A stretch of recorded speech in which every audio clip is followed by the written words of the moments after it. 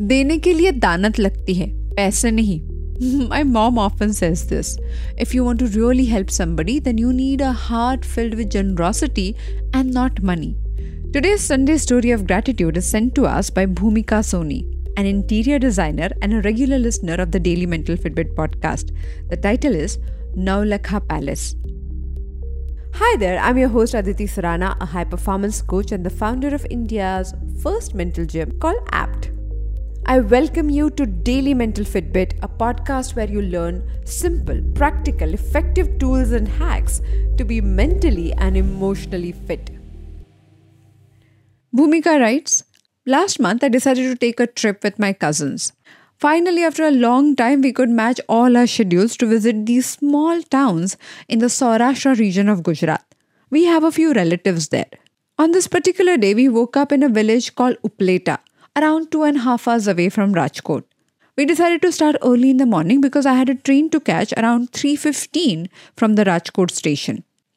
This was our last day together, so we all were very excited. As we started driving, I suddenly realized that we will be passing Gondal, the same town which has this beautiful palace called Naulakha Palace, built in 18th century. Being a student of design, architecture and old monuments always fascinate me.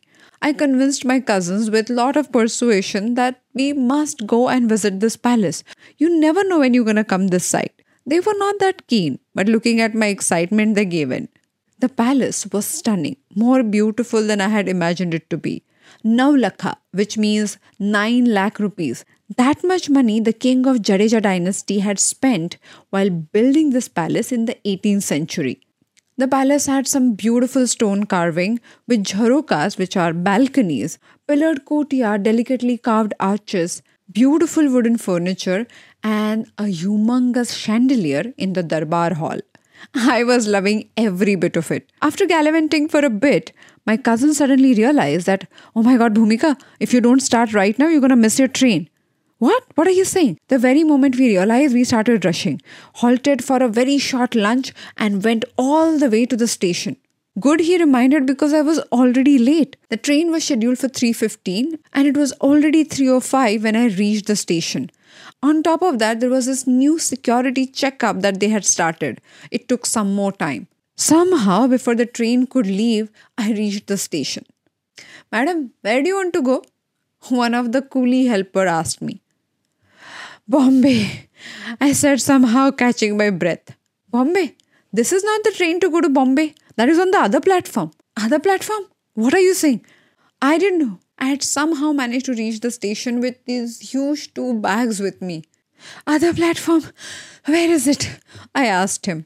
Before I knew it, he picked up this huge bag and started running to the next platform. I followed him with all the energy I had in my body. Only 2 minutes, madam. Run, run, run.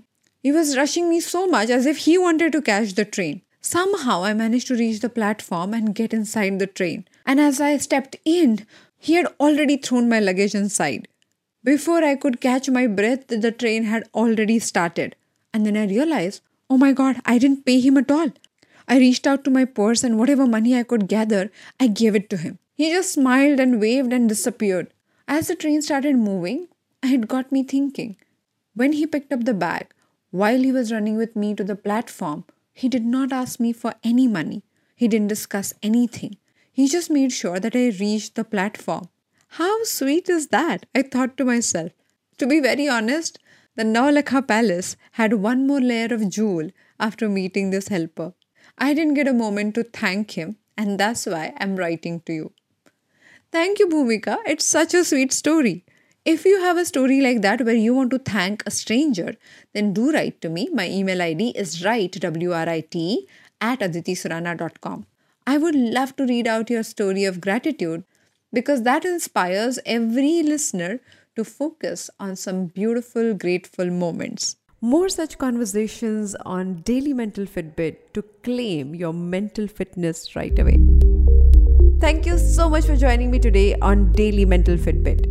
If you think this episode has left an impact, then please take a moment to rate and review this show on Spotify and Apple Podcasts. It will help other people to discover us. I'll see you tomorrow with one more episode.